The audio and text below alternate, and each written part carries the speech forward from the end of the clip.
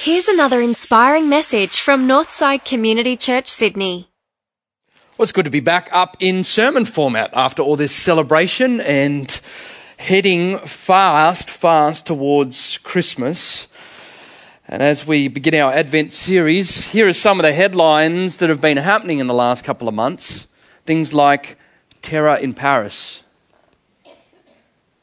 20 people dead in carnage, gunmen on the loose in San Bernardino, Syrian refugees in crisis on the border. Now, as we come into Christmas time, do you feel the same tension I do when we get to this time of year? That it's supposed to be a happy time. That's right. It's supposed to be a happy time, and yet there is this tension that we face is how in the world do we stay happy when there seems to be so much crisis happening in the world? Not just in terms of world politics and events, but relationships are hard enough to keep together. People are in personal crisis. What do you do with that? Now, crisis on one hand can be quite negative and pessimistic. Crisis on the other hand can be quite positive and constructive. A crisis is a turning point. And I believe that this crisis that we're seeing around us is providing that, because I don't know if you've experienced also, but have you found that this context of 2015, these topics of terrorism and mass shootings and refugee crisis means that for the first time I feel like friends and co-workers, your co-workers, are no longer sitting around the water fountains talking about the sport or the weather, but they're talking about truth and morality and the bigger picture of life, and maybe even God if they're not a believer. And so we are in a context, guys, where this perhaps is providing one of the greatest opportunities that we have to talk with our family and friends about the bigger picture, right? Crisis always has a positive energy to turn people to bigger things. Pray for Paris. Pray for Paris. We see from so many friends that we wonder if they were even believing before that. And so I believe because of this, look, can we just call a spade a spade? See, we preachers, we get to this time of year and we think, well, it's Advent, so we should have a sermon series like Hope or the Miracle Baby. And we should talk about incarnation, which is people think has to do with Bathurst and the Australian psyche. It's got nothing to do with that. These big words at Christmas time that we just got to call a spade a spade. My friends I was hanging out with yesterday at the Coogee Pavilion have got no interest in the incarnation at Christmas. They got no interest in the miracle baby story because they're asking themselves questions like this. They're asking me questions like this. If your Jesus is the Prince of Peace and Christmas is supposed to be a time of peace, then from my perspective, doesn't religion just kill the peace? Have your friends said that? Doesn't religion lead to strife and division, violence and fundamentalism? That's probably the real question at Christmas. Are you up for if we just answer some of those questions this Christmas? Let's just get a bit more real. We can talk about the hope stuff next year. I will. We're going to get there. How do we answer this question? Does religion kill the peace? Look, the way I'd frame it up, and if you're talking to your friends, I'd say yes and no. Yes and no is my answer to that. First of all, I would say yes, I agree that religion does lead to strife and division. You see, that's because religion is a slippery slope of your heart. It sets up a slippery slope. It tells you you've got a truth and you know the right way to act. And you've got a set of beliefs, and it leads you to characterizing people a bit, caricaturing people a little bit. You two-dimensionalize them, then you separate from them. Then you could even potentially to get angry at them and then justifying in your mind their marginalization and their exclusion and even their oppression. Can you see the slope? When we get religious, we two-dimensionalized people.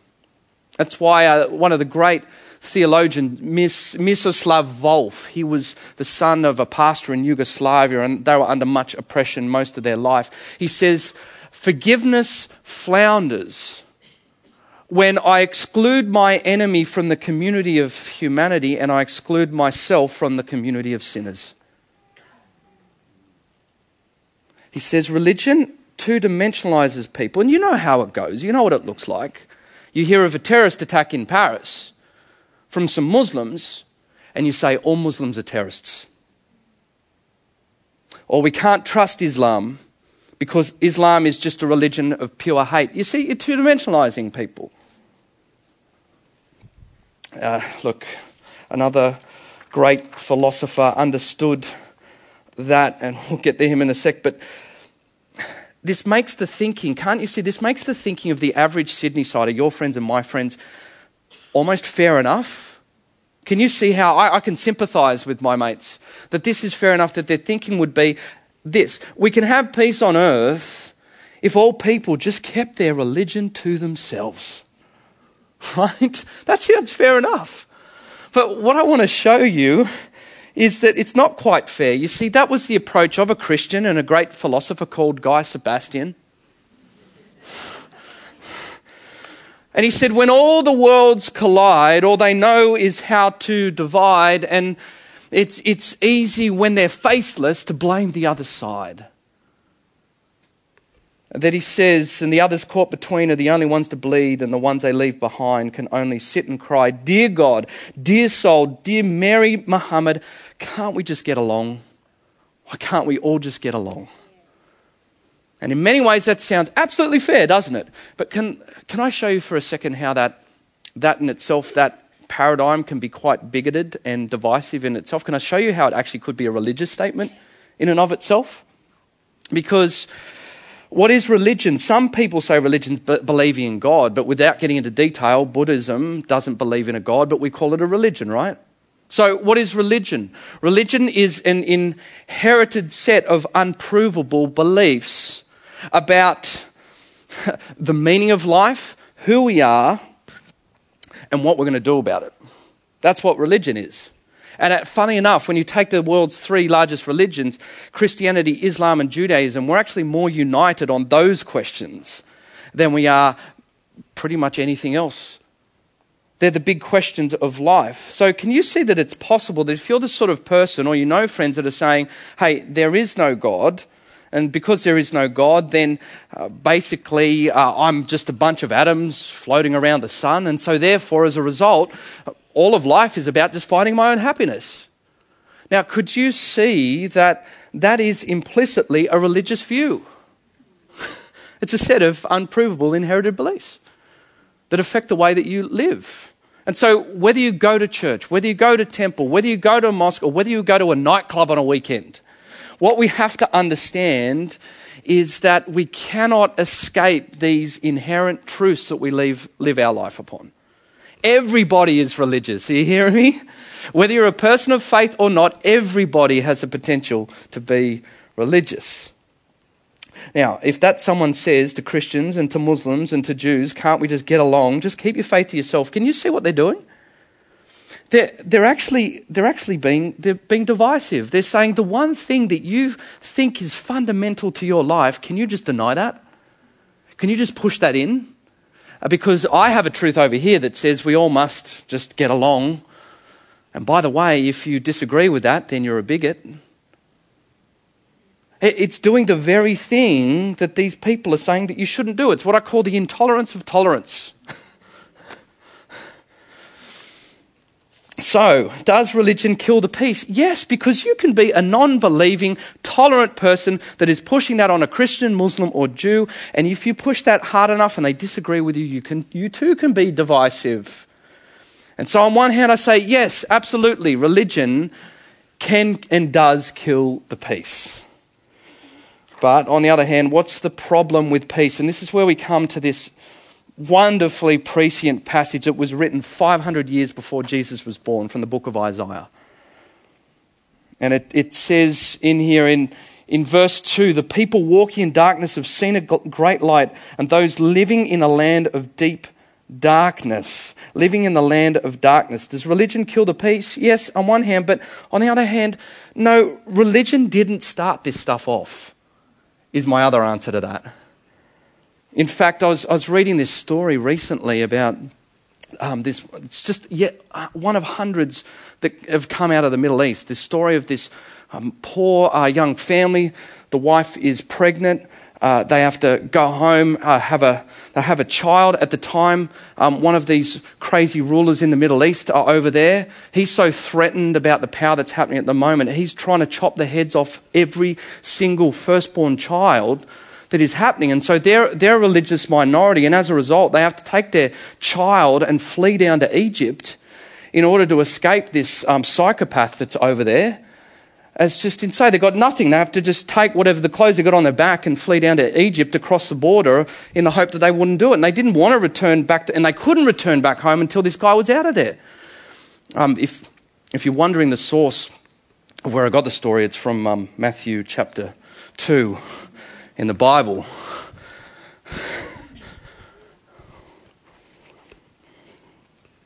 The message of Christmas is actually quite confronting. The message says from the Bible of Christmas that the world has always been a place that is full of conflict. The thing that hit me this week as I was studying this is at least God knows what it's like to be a refugee from the area around the region in Syria. At least God understands what it's like to watch or to fear that your family members are going to be beheaded. At least God understands what it's like to go through the oppressive governments that are over the top of you, or some crazy despot that wants to just declare that your region is now there. God understood that. God was born into that. And so my answer to, does religion kill the peace? Well, I have to draw upon another great philosopher who said this. Birth control, Ho Chi Minh, Richard Nixon back again, moonshot, Woodstock, Watergate, punk rock. Begin Reagan, Palestine, terror on the airline, Ayatollahs in Iran, Russians in Afghanistan. He said, we didn't start the fire. It was always burning since the world was turning. We didn't start the fire, but when we're gone, it will still burn on and on and on and on. That philosopher, of course, was Billy Joel in 1989. He understood the principle that religion didn't kick this stuff off. The world has always been a dark place full of conflict. And what I love about the Bible is when you read this 500 years before Jesus' time, it just called a spade a spade. It tells it how it is. That on one hand, the Bible is more pessimistic than any people in the world today, but it's far more optimistic, and we're going to get to that in a second. But guys, when it comes to Christmas, why do we then have the assumption that everything should be right and should be peaceful? I mean, if we just take off our cultural blinkers for a second, friends, are we not living comparatively in one of the most peaceful times in history? In fact, I love the way it works because, the whole reason why that song, We Didn't Start the Fire, came about is because Billy Joel was talking to John Lennon's son, Sean Lennon, and it was his 21st birthday in 1989, and they were talking together, and he said, it's so tough to turn 21 with the state of the world today. And Billy Joel said, are you kidding me? Didn't you see what we've gone through? And he said, yeah, but you're 40. You're a kid of the 50s and 60s. Nothing ever happened back then. And of course, that is why he just lists it off and pens those words. Does religion kill the peace? Yes, on one hand, it can lead to divisiveness. But no, on the other hand, I don't agree that it does. We didn't start the fire. It was always burning since the world was turning. Now, that leaves us with a challenge then, because people now say, well, then how do we have peace? And I sympathise with them. I feel for them. How do we have peace on earth, and how is our Jesus going to fix all of that up? Look, the question is, what really causes strife, and how does Christianity solve that? Do you want to do a little exercise class? Imagine with me, here's the question: what was the biggest thing in these various generations that killed the peace? I mean, in my great-grandfather's generation, what do you think was the greatest thing that killed the peace? World War I, the Central Powers. You guys have studied your history. In my grandfather's generation, what was the biggest thing that was going to kill the peace? World War II, the Japanese. If you ask my grandfather. In my father's generation, what was the biggest thing that was going to kill the peace? The communists. You guys really are good at your history. In my generation, what is the one thing that's going to kill the peace? Religious fundamentalism. Oh, it's just popped up now. It's just popped up now, has it? You've got Pol Pot, you've got Cambodia, you've got the atheists, you've got the communists, and then you've got the Crusades. Guys, religion is not the killer of the peace. Atheism is not the killer of the peace. Here's the killer of the peace. It's the self-centeredness of the human heart. And boy, does the Bible, I love the Bible, speak into that so perfectly. The Bible says God created the world to be peaceful. If you go look up at that word called shalom, I mean, God created the world to be peaceful. But we go right back to the garden when we see the first time, we actually see when the fire starts. And it's not when bombs come flying in. It's not when another nation decides to take over another nation. It's not between an argument between a Jew and a Muslim and some differing of beliefs. It's when humanity said, you know what? I don't want it your way, God. I want it my way. And he stole the apple like a little child steals a rattle off one of the other kids. There is something deep within us that causes these brush fires to happen. And so God created the world for shalom. That is the biblical story. But then sin enters the world. And sin is not good deeds versus bad deeds. Sin is self-centeredness. Sin is not good deeds or bad deeds. Sin is self-centeredness, the meanness of the world, that the universe revolves around me, that everything is about me. And that's why I say the Bible summed up in one sentence is, there is a God and you're not it. Don't bother reading the 300 pages. I just summed it up for you.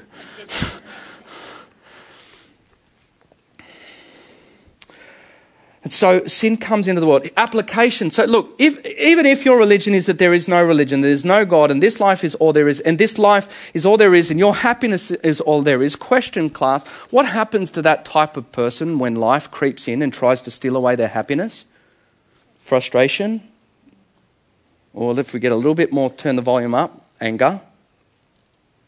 Turn that up even a little bit louder. Aggression. Even louder, violence. So this meanness of the world, by the way, you can use your religion as a weapon to fuel your self-centeredness. When that happens, then we are led to strife. So the Bible gets into the root of the weeds, not the leaves. Religion, the fighting over economics and wars, they're just the leaves of the weed. The Bible says the root of the system is the self-centeredness of the human heart. You see, a Christian is someone, when you become a Christian, you are humbled in a way to say, look, I'm not someone that technically started the fire, but there is something within me that if I let it go out of control, there are things within me. Look, what is anger? What is rage? What is malice? What is slander? Those things, they're jiffy firelighters in the Australian bush in the middle of a fire ban. They are things deep within our heart that the Christian has got the humility to say, look, I didn't start the fire, but I sure as heck could start one now if I let myself go out of control. And so that's where we are stuck with this problem now as we finish up this morning. Well, how do we deal with this? What has the Bible got to say with this? Isaiah chapter 9, verse 1, nevertheless, there will be no more gloom. The people who walk in darkness have seen a great light. What does that mean? Kristen and I'm really on the fire theme this morning. We saw a bushfire up at Port Macquarie when we were holidaying there last time. I was the first one to it. I always wanted to be one of those people. First one to a fire. And I got Zach out of the car and we're watching the whole thing go. And then Kristen's like, don't you think you should call the fire brigade now? As it's burning off in the scrub there. And it was fun for a little bit until it started to get really out of control. And then we really started to get nervous. Put Zach back in the car. I was sort of stand here across from the road. And it was this nervous feeling around, I'd called the fire brigade and it's getting to 5 minutes and 10 minutes. And the flames are getting bigger and they're getting bigger and I'm moving further away and I'm thinking, if they don't get here soon, we are in real trouble. And then it was that instant where I could hear in the distance just the woo, woo, woo, woo. Now, what is Isaiah 9?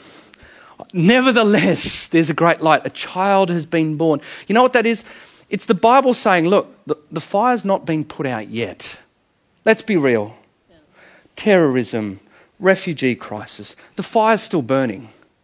But for anyone who's a Christian, we can hear, woo, woo, woo, woo, woo. Help is coming. And the fire brigade is on its way. And we know that this thing is eventually going to get snuffed out. Nevertheless, and so the first message of Christmas is there is hope for my friend down here. There is hope that something is at least being done about it. And as we finish this morning, the other side to Christmas is, look, it is a given in Sydney that our thinking is like this for the average person. How the heck are we getting peace on earth when religion just leads to fundamentalism and violence? How are we going to get peace? You know, that siren went off. Nevertheless, this child is born. This child grows up, becomes a man, starts a movement that we learnt about of mini firefighters.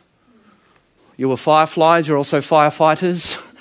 Of those that are meant to move out into the world with love and peace and grace and his love. He sends him out into the world and he dies on a cross for his enemies.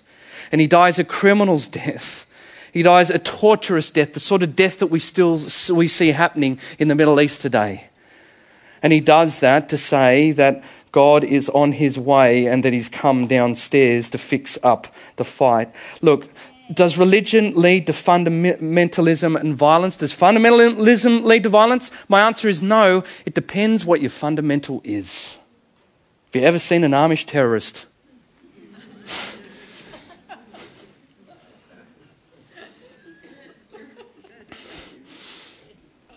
If your fundamental is a man who died loving his enemies, if your fundamental is a man who did nothing but show love and grace and peace to people who are different from him, if your fundamental is a man that said he came to kill religion and to birth his wonderful thing that we call Christianity, then no. No, it doesn't lead to violence and it leads to peace. So I just got to ask you this morning, look, if Christianity, and we'll talk about this in the next couple of weeks, if you see in Christianity that this thing has got the power to kill the divisiveness of religion, it's got the power to heal the self-centeredness of the human heart. If it's got that sort of power, would you be up for at least considering believing in it this Christmas? That is the only hope we believe for the world. If that's where you are, we invite you to come check it out. Christians, on the other hand, we have a much deeper task. What is our fundamental? Because we can be religious too. What is your fundamental and what do you see in that man that is our fundamental? Because I'll leave on this. If he is our fundamental, then it's like the statement that I saw on one of our ladies' Facebook pages this week that a pastor had put up in America, and it said this: if your religion or if your faith leads to hate, then you're doing it wrong. Let's pray. Well, thanks for tuning in. If you'd like to find out more about Northside, visit northsidechurch.org.au.